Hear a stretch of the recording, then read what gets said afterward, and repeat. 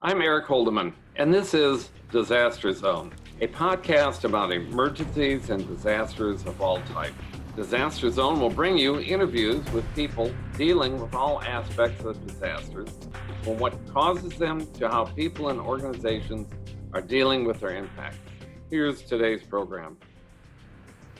This podcast is being sponsored by Dynamis, a leading provider of information management software and security solutions. You can find them at dynamis.com.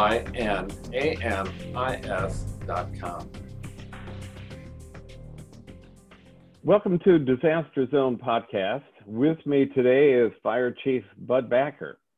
He is with East Pierce County Fire and Rescue here in Washington State. We'll be discussing a very recent wildland-urban interface fire here in the Western Washington, which is fairly rare. And welcome to the show, Chief. Thank you. I'm happy to be here. And Chief, we've known one another for a long time, over 20 years. We've both been in different jobs over that time frame. But the last time we talked back in 2015, I came out and interviewed you in your office about the threat of wildland fires in Western Washington. And recently we had a significant event that your department responded to in Pierce County. What was the source of that fire that your department responded to? We actually got pretty busy Labor Day evening about 6 p.m. Well, the entire region had a high wind event with east winds that would dry things out. We were already very low humidities, particularly for our area. So we started running calls about 6 o'clock Monday night of Labor Day on the 7th. And in fact, took a look, we actually had between 6 p.m. and midnight, we had over 95 alarms that were dispatched to us. We entered into high incident response load protocols where we pinned a lot of those alarms, but there were several fires, people calling because they were out of power and their home healthcare equipment wouldn't work, wires down, smoke investigations, the whole lot. It wasn't just us, it was a region-wide event. There were several fires in the area, so mutual aid was extremely limited. Okay, and were there any fires at that point? We had actually, our first fire was about 7:23 that evening. That was the large fire along SR, State Route 167. We actually had fire both sides of the freeway.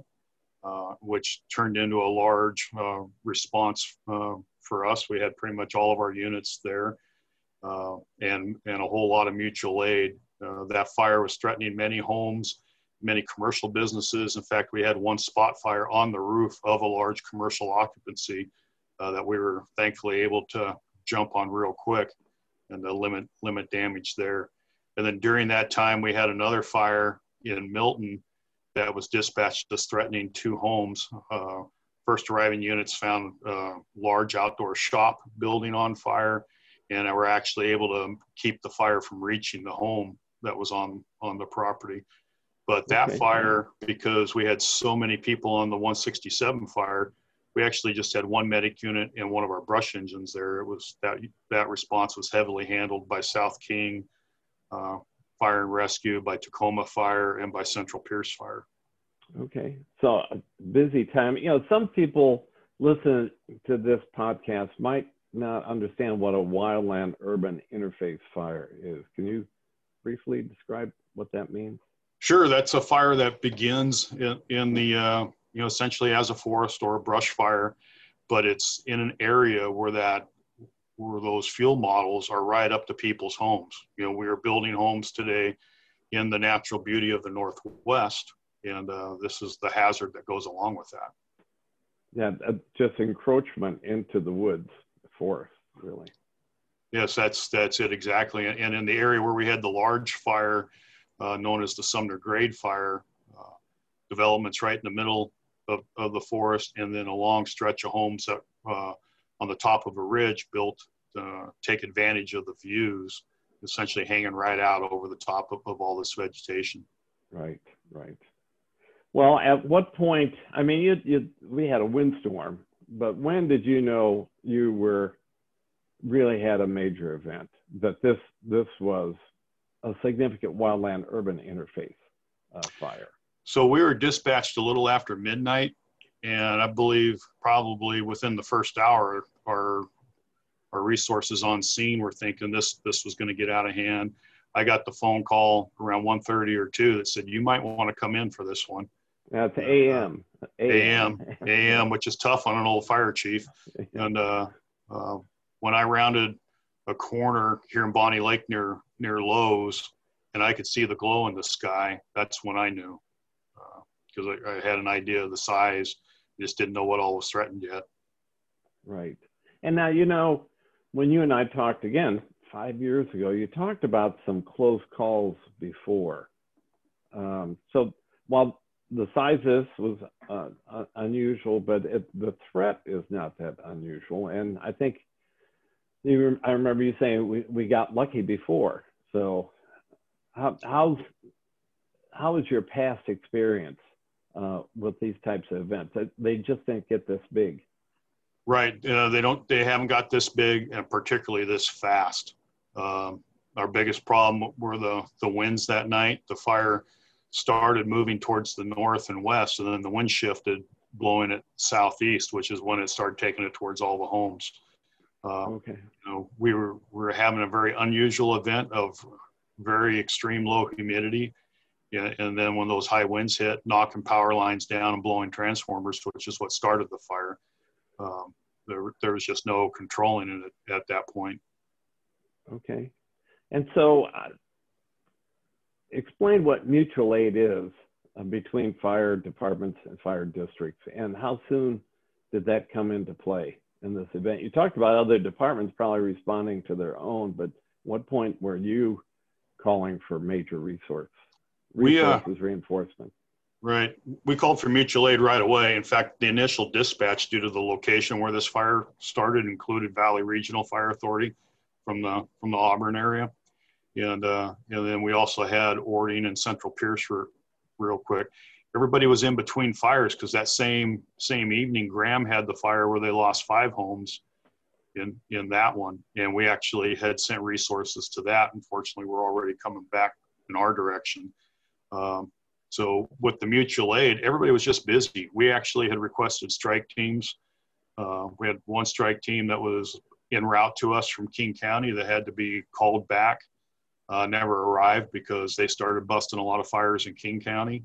The problem was with the weather we were having, even your standard run-of-the-mill home fire became a major event because of the ability of it to spread to nearby homes.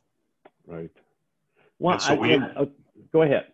Oh, I was going to say, so it was around 3 o'clock that morning that we requested fire mobilization from the state because our normal mutual aid resources were depleted. We couldn't access anything within the region. And, and you know, it goes way back. When I first started in emergency management here in Washington State, it was the fall of 1991, and there was a Spokane fire. Hangman Valley. Yeah, remember that. It was later, I think it was probably October or so when that happened, and that was over on the east side, but that prompted the whole development of a statewide fire mobilization plan that now is in force. Luckily, it was used, the ink wasn't quite dry when there was a big fire around Leavenworth, Washington, but that's been used every year now. Yes, it's used pretty heavily, and unfortunately this year, by the time we got in line for resources, there were none left.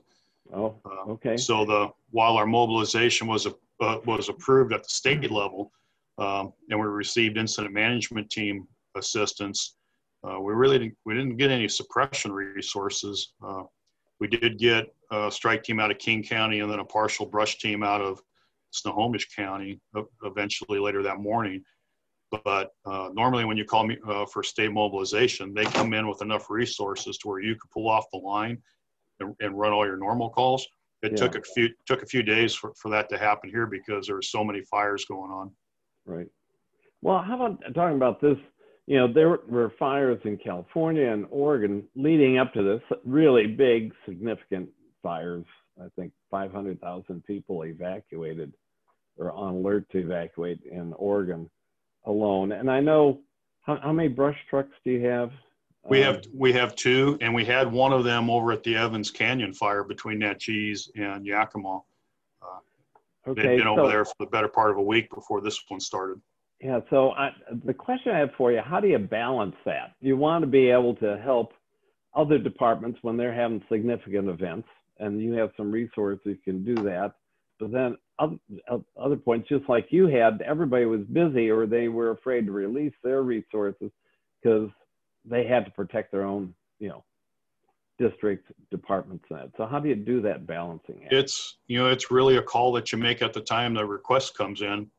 You take a look, and when we had sent that brush engine with 3 firefighters on board to the Evans Canyon fire, there wasn't the high risk that we ended up experiencing here. So it's something that we've done for several years.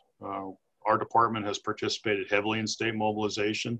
Yeah. And while we had 1 engine and 3 people, away when this fire hit, the experience gained by going to those fires by a lot of our other firefighters who were still here paid off tremendously in their knowledge on how to protect homes. Okay, good. And, part of this whole wildland urban interface thing is you're dealing with people living in their homes, and so you have to do evacuations. Can you briefly describe what the different notification levels are, and then how that played out for this particular fires you responded to? Sure. There's a level 1 evacuation notice, which is the lowest, which is pay attention to what's going on. And then level 2 is, hey, things are starting to get dicey in the area. You might want to think about leaving now if you can, or at least get ready, get your things packed. And level 3 means get the heck out of Dodge. It's time to go. Yeah.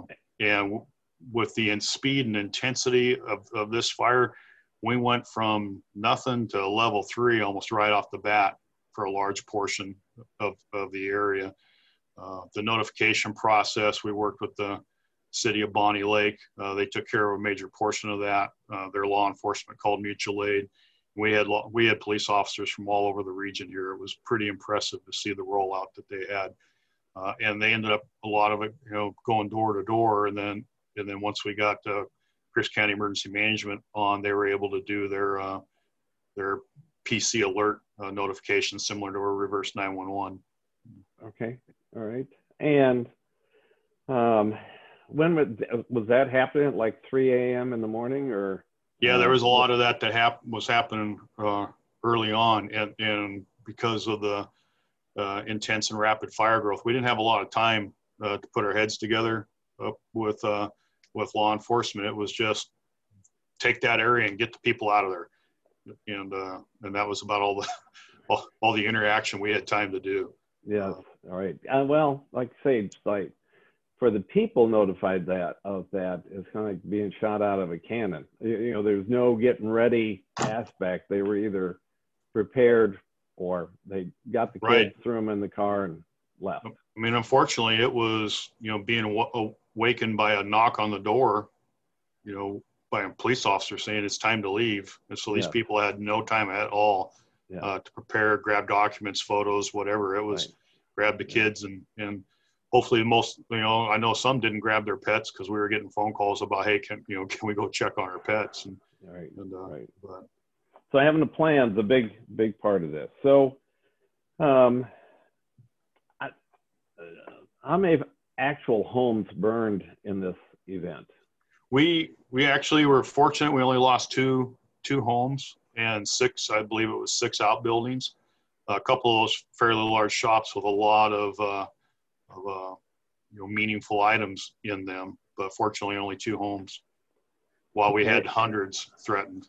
Yeah, I saw pictures that you'd shared with me where houses were backed up right to the woods, and those woods were completely burned, but the houses were left standing. So how close did you come to really being one of these major events where entire subdivisions burned down? I thought it would have been scary.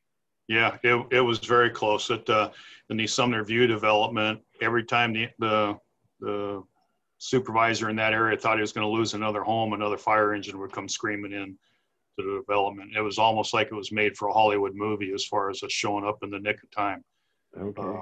And then because of how the fire spread in the directions, we were able to move resources from essentially one hot zone, if you will, to another hot zone as things would kind of calm down in one area and move them to another. Our firefighters fought hard for a good 48 hours or more on the fire lines before we could get them any relief. And it literally was playing whack-a-mole with the fire running from one place to another. Okay. And you know, people don't realize the logistics involved with that. I mean, you got to feed these people, get them water, keep them hydrated. That's another big challenge that you don't have day to day. And it was a huge challenge that night, because we knew that most of them had been out, you know, that they didn't get dinner on the 7th because they were already on fires.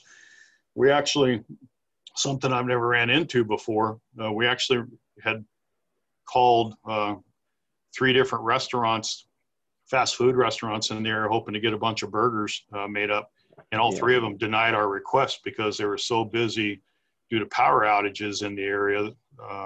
They were trying to keep what they referred to as their normal customers happy. And so we went quite a while without being able to, we had plenty of water that we could shuttle around, but getting food to our people was problematic. And a lot of places that time of day are not open. I would say the first meal at the Emergency Operations Center for an unplanned event is pizza type of thing. But, you know, those types of places weren't open at all. So right. Many were shut down due to the power outages. Right. They were very widespread. In fact, that affected communications throughout the area. A lot of cell phones were out. Fortunately, our vendor was still in service, but other vendors were out. Okay. And your radio communications held up? Our radios worked fine. You know, of course, we had to scramble and grab every spare portable radio we had once we had resources coming in from other areas to make sure we could talk to each other. But we were able to make that work. It was really the cell phone coverage, and then the internet was knocked out with lines down and that. So, you know, like our phone system's voice over IP, so we didn't have any landline phones to use. We were using everything on cell phone. Because you lost power. Because power was lost. And then there was, I think some Comcast fiber was busted somewhere as well. Okay. All right. Well, listen, you've worked in multiple fire agencies in King County. That's metropolitan Seattle. And I call much of King County urban forest, and Pierce County is the same. I was over in the Gig Harbor area of Pierce County and south of that, and it is an urban forest. It's like you took homes and just built them in the woods there. And these are heavily wooded areas.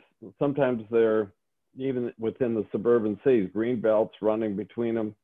You know, what should people do now to protect homes from future wildfires? One of the big places people can go to get tips and even programs on how to protect their homes is firewise.org. It's a national organization run by the National Fire Protection Association.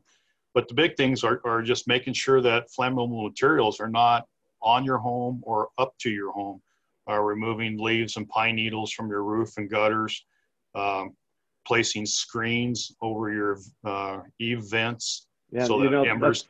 That's something I plan on doing, because you have to have a smaller vent or smaller screen than what typically is installed on homes.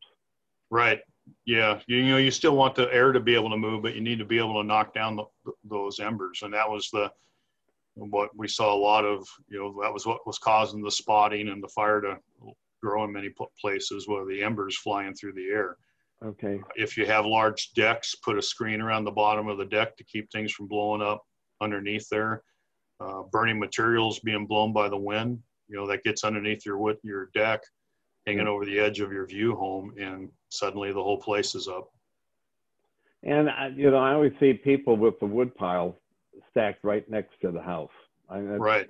a pretty easy one. It's certainly convenient during the wintertime to have that wood pile right there, but you need it to be away from the house. Anything that you're storing, wood piles, you see a lot of cases, people are putting 2x4s and things like that, or just storing, hopefully trying to keep the rain off of them a little bit. But you need to get that stuff away from the house, particularly during fire season. Okay, well, a pet peeve of mine is cedar shake roofs, and for everybody listening, I've got one. I even had to replace mine.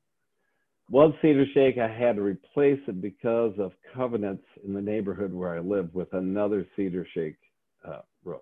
It just irritates me extremely.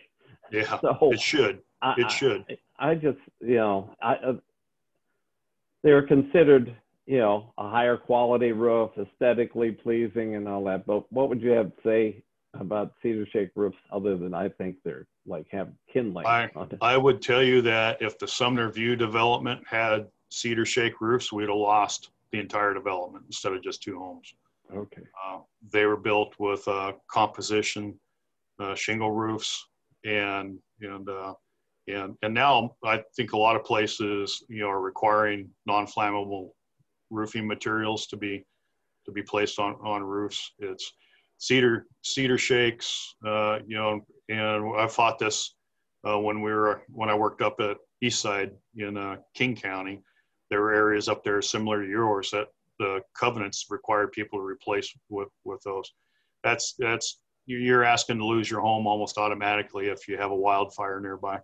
Yeah, right. Well, hopefully times are changing, but one of the things on this, I'm sure that's a fire chief sat in different community meetings that on building codes, and people love to complain about building codes when they want to do something, and all the requirements placed on new homes or when remodeling. What are some of the codes that help save the day in this incident, do you think? Well, I would believe in this one would be the non-flammable roofing material first and foremost. This development, the houses were built with a little bit of distance between them. I mean, not a ton, but certainly not, the 6 feet that you see in other developments, which would have made it a lot harder to cut the fire off at the homes that did catch fire. And then the streets were decent size in this area as well, allowing us to be able to drive past block fire engines. You see a lot of communities now, they're going with those skinny streets, trying to save room for building more buildings. And you get one fire engine in there and the place is blocked off. And in fact, many times even just people parking on both sides of the street, there's high likelihood we're going to swap paint trying to get a fire engine going down the road in there. They're just not building roads wide enough anymore. Okay. And having turning radius, I know it's another aspect for homes, with their own long drive or a lane going back into a forested area, wooded area. I know sometimes they're not thinking about a fire truck coming to them. Right. And that's huge. That's where in a lot of our areas, if those long, narrow driveways are greater than 150 feet, then we'll ask for the home to be sprinklered. But the thing about home fire sprinklers is that protects the home from a fire that starts inside the home. They're not going to do anything for that place during a wildfire event like this. Okay.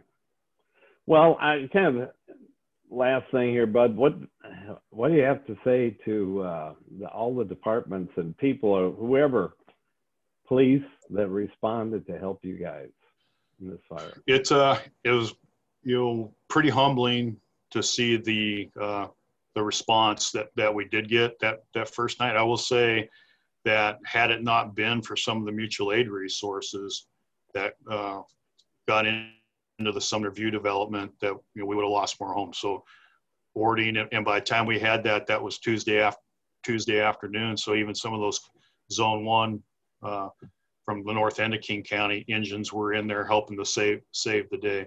Couldn't have done it without them. Okay. We would have lost more homes. The police departments, their efforts on getting out and doing the evacuations, DOT, those guys on blocking the roads for us. I know a huge inconvenience on shutting down Highway 410 had to be done though. I mean, not even for our operation, but when that fire blew over, people would have had potentially charred paint had they been driving on that road. Yeah, and that road cut off access for tens of thousands of people. Yes, it did, for a week. Yeah, right. Okay, well, listen, this brings us to the end of the podcast. Thanks to Fire Chief Bud Backer, East Pierce County Fire and Rescue, for joining me today on this podcast. You bet. Thank you for having me. I appreciate being able to share our experience with you. And a reminder to everyone that the fire season is not over. In California, it's actually only just really now begun. So lastly, a reminder to everyone to be safe. Think about how a future fire might impact you or your family. Do something today to protect your home and your family. Check out firewise.org and what you can do now before the next fire happens. Thanks for listening, and tune in again soon. Bye-bye. Thanks for listening to today's Disaster Zone podcast. Tune in again soon for more information on all aspects of disasters and what people and organizations are doing about them. You can also check out the Disaster Zone blog at www.disaster-zone.com.